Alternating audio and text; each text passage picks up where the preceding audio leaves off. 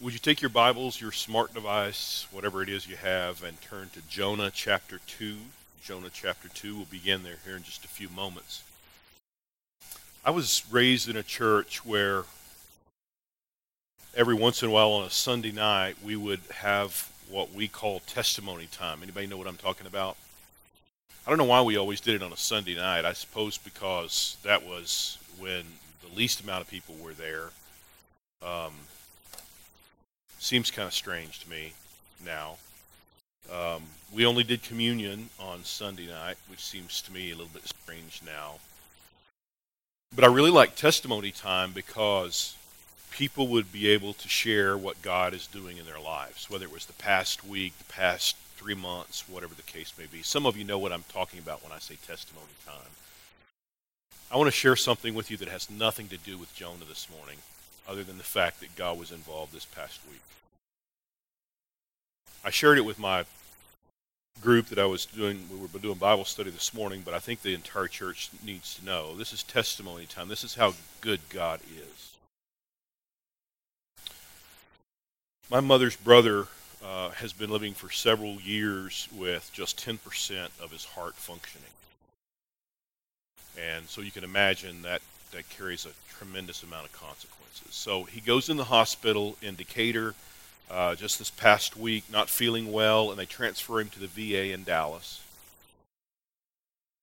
And Thursday night, the doctors don't have very good news. He's going to pass pretty quickly. They take him off the ventilator, and so they called the family in. My mom and stepdad get there to the VA in Dallas and visit with my uncle, and he's not doing well, but he's well enough to know who they are and hear from them, and he's glad they're there, etc., etc. My mom and stepdad go to a place called the Fisher House, which is much like the Ronald McDonald House, if you know what that is. And so they go to bed. And about 3 o'clock in the morning, my mother said that she heard the intercom, a rapid response team to a certain room in the MICU unit, and she said, "I believe that God woke me up," and because I knew that was where my brother was, is what she said. And so she goes down to the front desk there at the Fisher House and talks to the young gentleman there and says, "I just heard the intercom, this particular room, and the rapid response team was called, and the guy at the desk said, 'There's no intercom here.'" And she said, "Would you do me a favor and just call the hospital, call the floor, call the wing, call the nurses station, find out what's going on with this particular room, because that's where my brother is." And he said, "I don't have the number to the nurses station. I don't have the number to the hospital." Long story short, he ends up calling the security team. Security transfers him up to the floor, the nurses station. My mom gets on the phone at the same time. The doctor gets on the phone, and he says, "I don't have any idea how you would have known, but I just came out of your brother's room. He has passed." My mother said, "There is no intercom in the Fisher House. Try to convince me that God doesn't exist, that God doesn't do certain things like that." I think they're testimony times. These are the reasons that we gather on Sunday morning, not just to sing a few songs, not just to hear somebody get up and talk from the scriptures. That's all important. Not just to take communion, not just to pray with one another, but to be reminded of how good God is, that God is constantly working in our lives, right? No matter the pain we're in, no matter the struggles that we're in, God is still God. I think we need to do more of testimony time.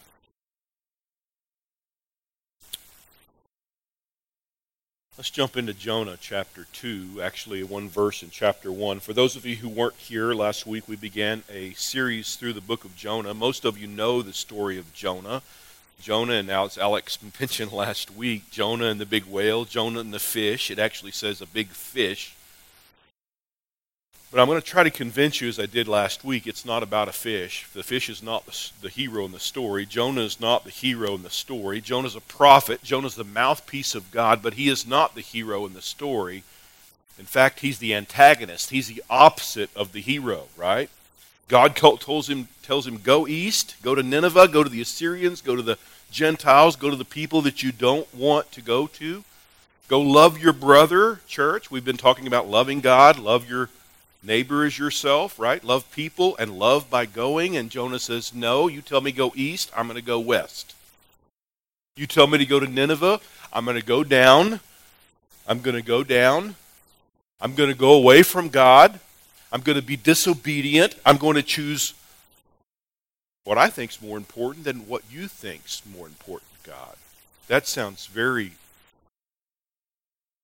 what will we say, rebellious, arrogant,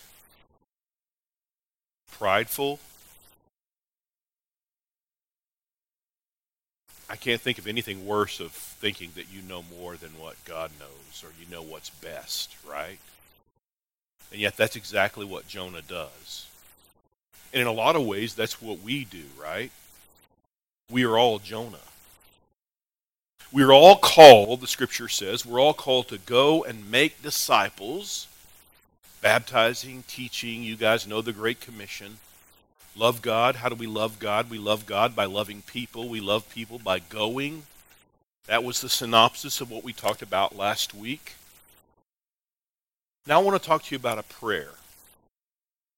When somebody leads us in prayer on a Sunday morning or a Wednesday night, what do? Do you pray or do you just listen? I think prayer is interesting because oftentimes I think most people just kind of listen, right? Let us pray, and then all of a sudden we're just listening. We're listening to whatever it is. And there's nothing wrong with that. Sometimes we need to confirm what's being said. But prayer is an interesting thing because here we get to the opportunity to look at a prayer. This is a prayer written for us in Scripture in Jonah chapter 2, and we get a chance to kind of dissect what Jonah is going through, right? Jonah finds himself, right, as we talked about last week, he's been hurled into the ocean, hurled into the water. He recognizes he's the problem. He recognizes his disobedience, his rebellion is the problem. And God provides this big fish, this whale, and does something about Jonah's rebellion. There's consequences for your sin. There's consequences for your choices. If you were here last week, I hope you took away the message of there's consequences for my sin. Right? And notice what happens. Chapter 1, verse 17. And the Lord appointed a great fish to swallow up Jonah. And Jonah was in the belly of the fish 3 days and 3 nights. How many of you like fish? I like fish, right? But I'm smart enough to know if I'm at the fish market about to buy fish, the fish shouldn't smell at all. You know what I'm saying? I mean, fresh fish should not have a scent at all. If it has a scent, what does that mean? It's rotten. There's something decaying, right? There's something bad about it. Can you imagine 3 days in the belly of a fish? Not a place I want to be, not a place you want to be, right? This is a place that Jonah doesn't want to be, but he's there because his choices have consequences. And the choice to go west when God says to go east, that's the reason he finds himself in the belly of a fish. Then Jonah prayed to the Lord from the belly of the fish, and he said, now pay attention to these words, as we've talked about in the past. Words have meaning. I called out to the Lord out of my distress, and he answered me. Out of the belly of Sheol I cried, heard my voice. For you cast me into the deep, to the heart of the seas. The flood surrounded me. All your waves, your billows, they passed over me. Then I said, I'm driven away from your sight. Yet I shall again look upon your holy temple. The waters closed in over me to take my life. The deeps surrounded me. Weeds were wrapped around my head. At the roots of the mountains, I went down to the land. Remember we talked last week about the repetitive phrase that the narrator uses here in Jonah. He went down, he went down, he went down. And Jonah uses that same phrase here in his prayer. I went down to the land whose bars closed upon me forever. Yet you brought me up, my life from the pit. O Lord, Yahweh Adonai, O Lord my God, my provider.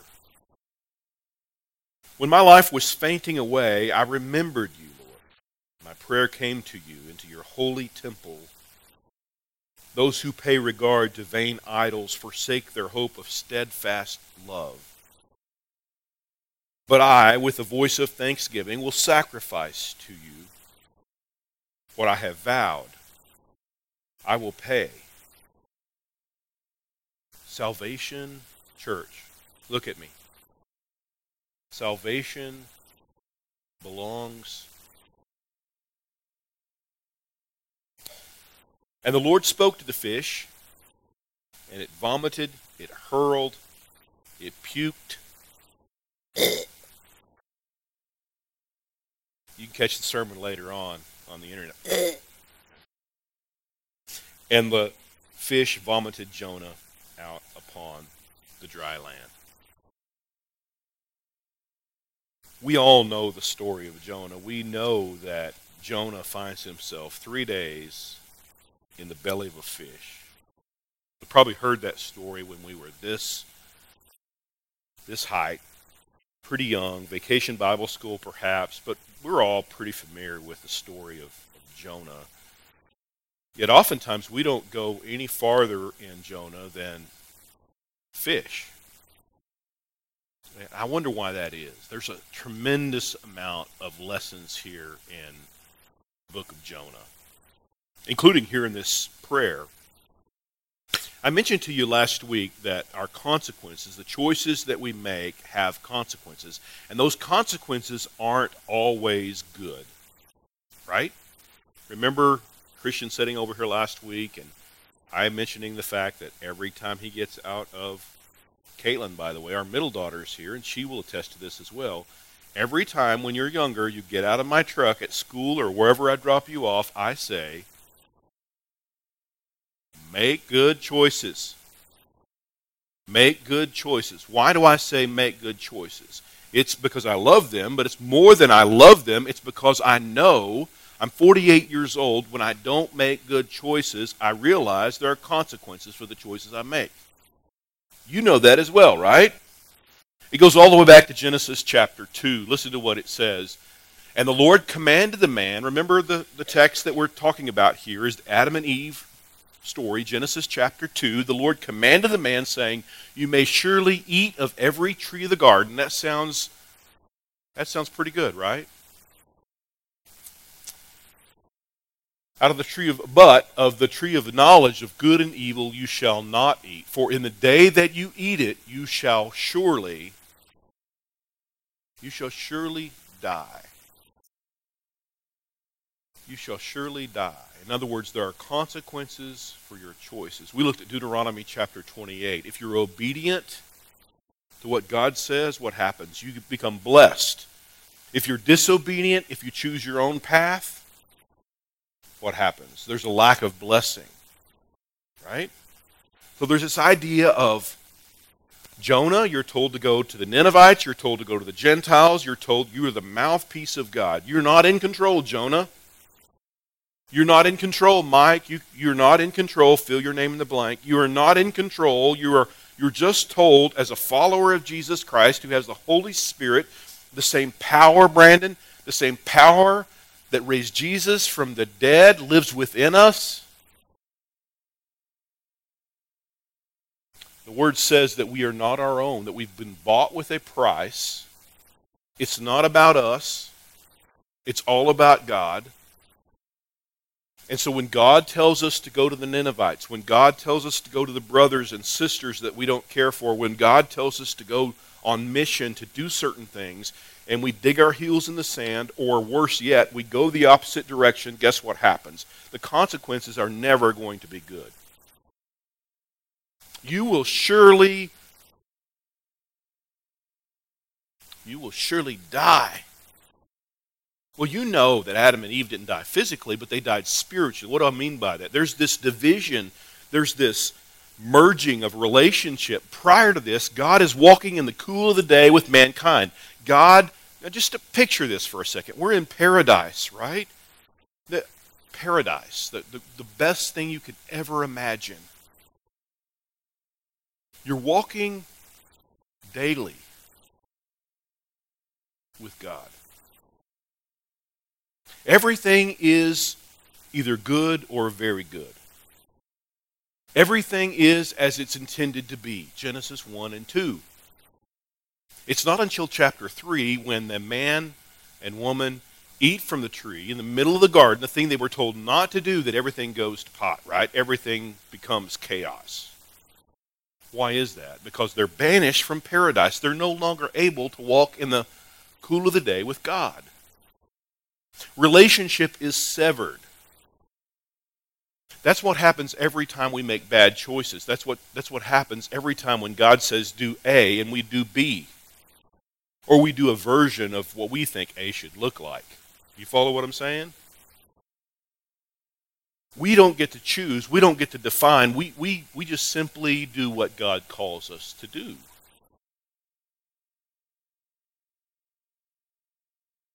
You will surely die, Jonah.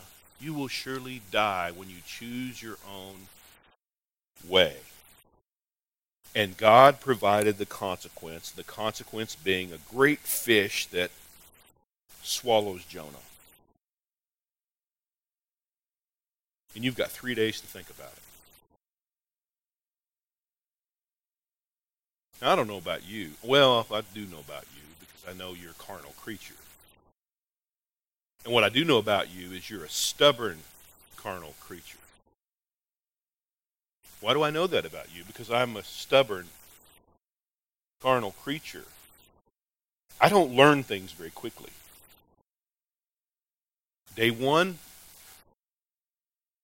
this life is not fair. That's what I'm thinking on day one. Yeah.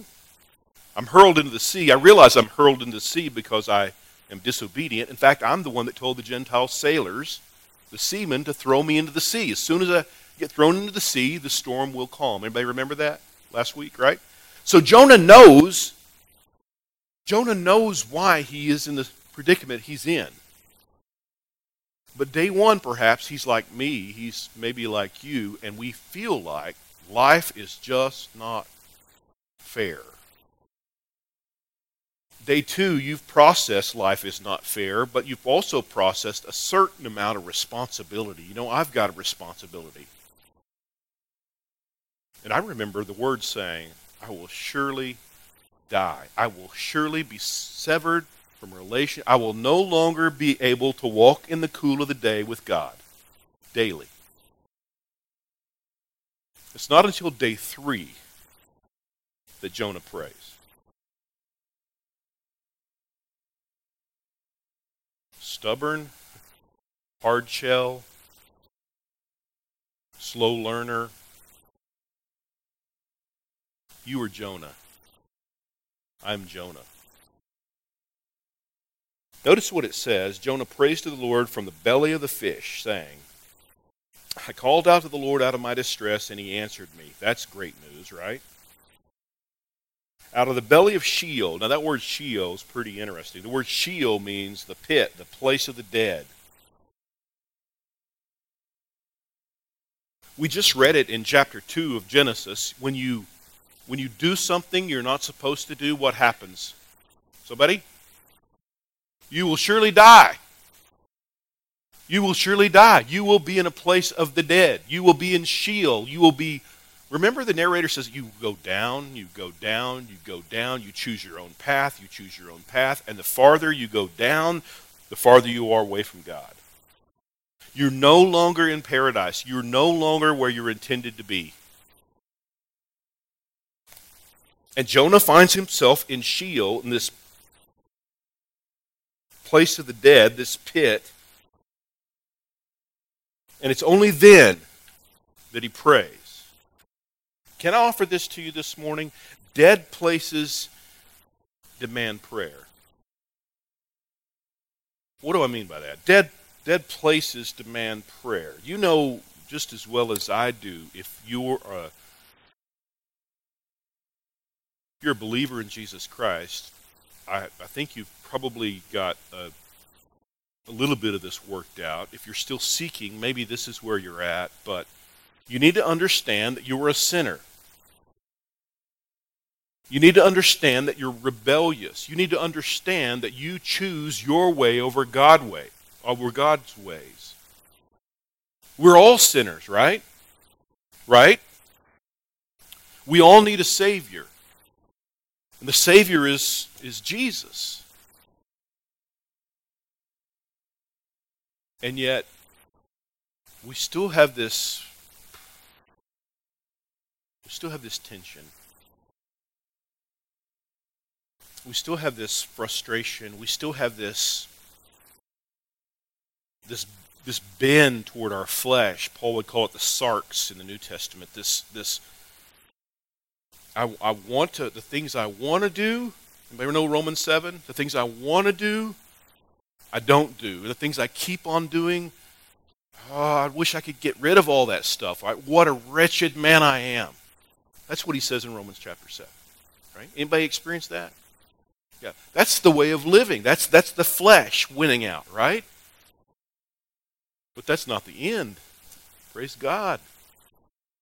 There is no condemnation, chapter 8, verse 1. There's no condemnation for those in Christ Jesus. You're a sinner. You need a Savior. The Savior is Jesus for those in Christ Jesus, right? The only hope that we have, as Brandon pointed out just a few minutes ago, is for those in Christ Jesus, for those who receive the free gift, free in the sense that we don't have to pay for it, that God has already done it, right? The gift of salvation only happens by Jesus Christ. And yet oftentimes Satan, the enemy, convinces us that the place of the dead, we find shame. When's the last time that you were that small, still voice, the Holy Spirit speaking to you, saying, you know what, you're far from God, you should pray.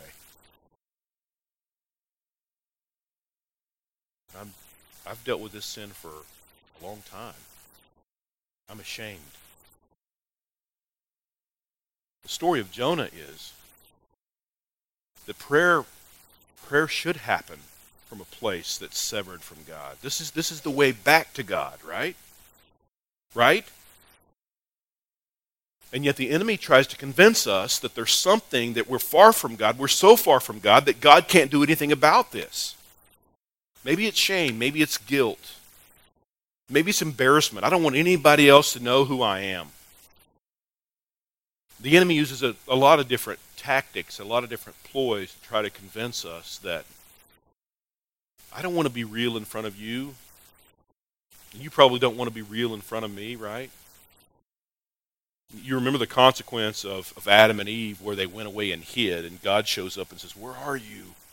He knows exactly where they're at, but transparency has been lost. We realized we were naked, and so we hid. Hiding from God is not only impossible, it's pretty stupid.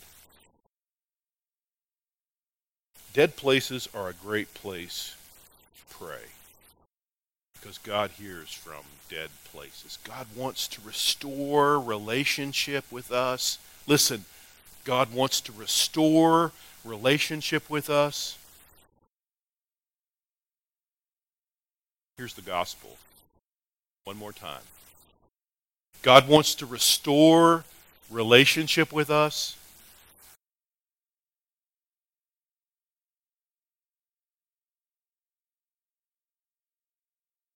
You're a sinner. You need a Savior. The Savior is Jesus. But later on in the New Testament, Jesus says this in John chapter 10, right? I think they've got it. The thief comes only to steal, kill, and destroy. On the other hand, this is red letter edition, by the way, if you have red letters in your Bible, Jesus came, so that you may have life and have it abundantly, or life to the full, right? Be restored. The prayer in Jonah here in chapter 2 is a prayer of restoration. Yes, he finds himself in the fish. Yes, he finds himself in a dead place. And he's there for a long time. He's there for 3 days, but he's smart enough to pray. The only thing that's going to get me out of this dead fish is God.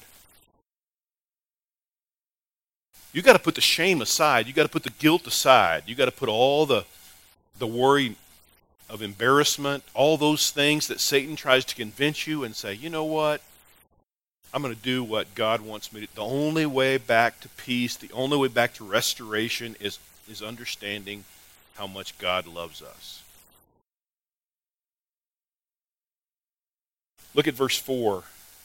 I said, I'm driven away from your sight. Now listen to this. Yet I shall look upon your holy temple. This is Jonah. This is a mouthpiece of God. This is a prophet. I find myself in the fish. I realize the reason that I'm here. And then he says, yet I shall look upon your holy temple. The ironic part that we talked about last week is it's not Jonah the prophet who's worshiping God. Who is it? It's the Gentile sailors, ironically, that are making sacrifice to God. And his prayer here in verse 4 says, I've got to refocus. I've got to recalibrate. I've got to forget who the Satan is trying to tell me who I am. I've got to remember my identity is found in Jesus Christ, because Jesus Christ can do these things. The greatest miracle is not that Jesus heals a lame man. The greatest miracle is not Jesus heals a blind man. The Jesus that raises Lazarus from the dead, that's a picture of the greatest miracle. The greatest miracle is that Jesus saves you. Right? That's the greatest miracle. We have to understand that. And so Jonah remembers the goodness of God, and he says, I'm going to look upon your holy temple. I'm going to refocus. It's not about me. Whatever you ask me to do, I'll do. Just get me out of this stinking fish. Verse 6, I went down to the land whose bars closed upon me forever. I mentioned that I was reading a couple of minutes ago. I went down. I went away from God. And this land, it started closing in on me. You guys, I don't know if you've ever experienced claustrophobic tendencies. Some of you know what I'm talking about, right? You get into these tight spaces and you're claustrophobic. This is Jonah describing something that's happening spiritually for him, but he's claustrophobic, right? There's things that kind of wrap around you, right? Weeds, it says in verse 5. Weeds were wrapped around my heads at the roots. It's a picture of death, right? You're choking, you're struggling. There's no peace at all. It says, I went down in verse 6. I went down to land whose bars closed upon me forever. And here again, here's a phrase. Yet you brought up my life from the pit, from the place of the dead, from Sheol. Yet you. It's not something I can do. It's not something the church can do. It's not something that religion can do. It's all based upon the goodness of God.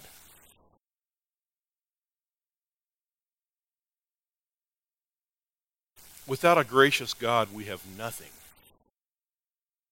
Without a gracious God, we have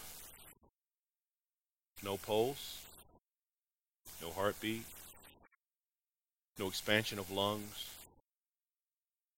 no sun rising, no sun setting. Without a gracious God, we have nothing. And Jonah begins to understand that, right?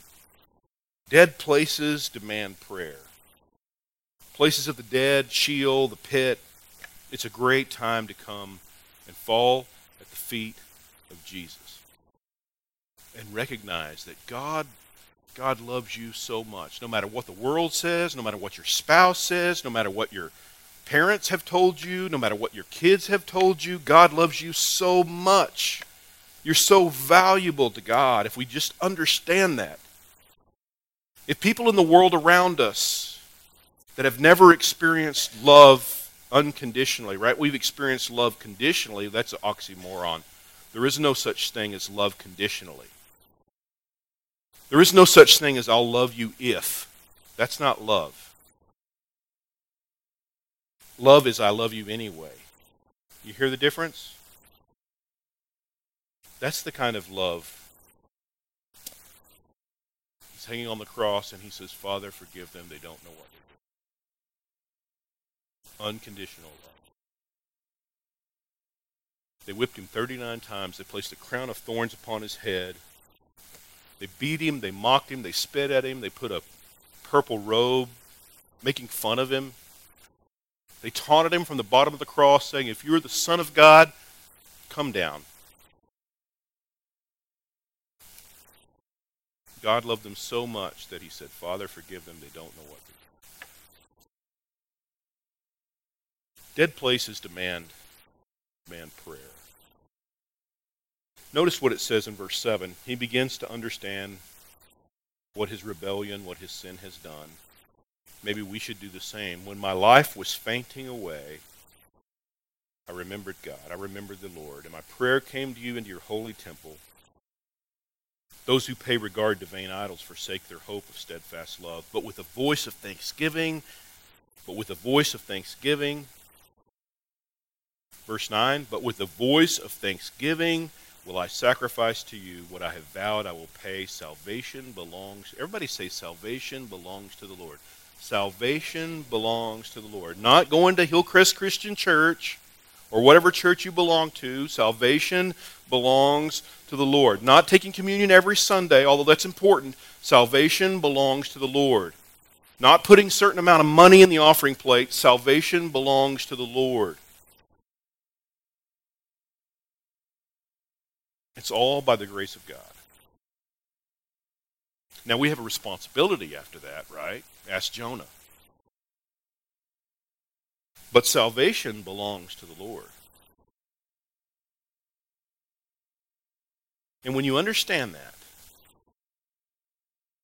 when you finally get over yourself, would somebody do me a favor? This is going to be an experiment, right? Somebody do me a favor, because we're going to be done here in just about 5 minutes, Marianne. 3 minutes maybe.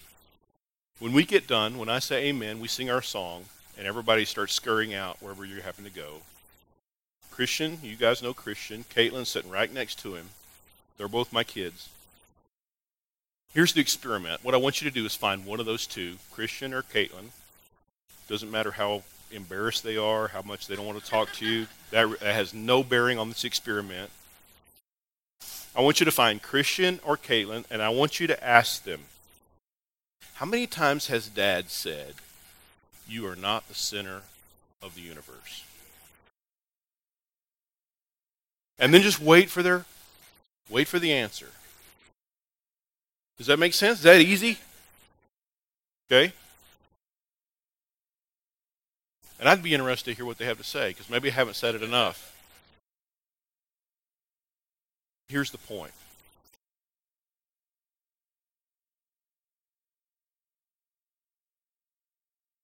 I still haven't learned that.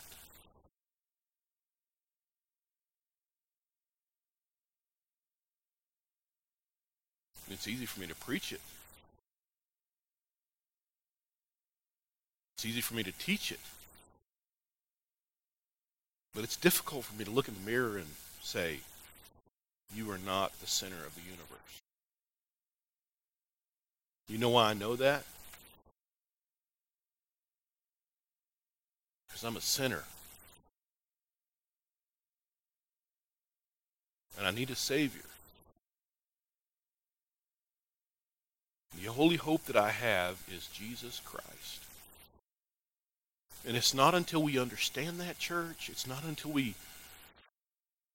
I'm not saying we completely understand it until we get to heaven, but we begin to understand it by the grace of God. We begin to understand it as Jonah begins to understand it. He hasn't got it figured out yet. You'll figure it out here in a few weeks. But as he begins to understand that he's not the center of the universe, it's then and only then God spoke to the fish. And the fish vomited Jonah out upon the dry land. Second chance. Third chance. Fifth chance. 10th chance. You get the idea? Gracious God, a gracious God, a gracious God. And he's not interested in you staying in the belly of a fish. He's not interested in you staying in the place of the dead. He wants peace for you instead of chaos. He wants restoration for us. He wants us to, yes, be obedient.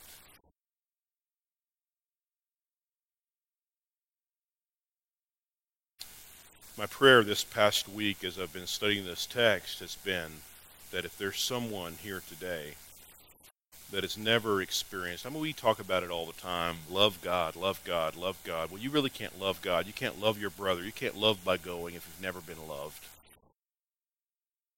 You understand what I'm saying? And the world is oftentimes a place where you don't get a lot of love. But I'm going to tell you, God loves like no other. Perfect love. The text says this is how we know what love is. That Jesus Christ laid down his life for his brothers, sisters. Have you experienced that love? I'm not talking about saying a few words, walking down an aisle, getting in the baptistry. That's all important. Have you received that love? Only you know if you've received that or not. If you haven't, my prayer is that you'll receive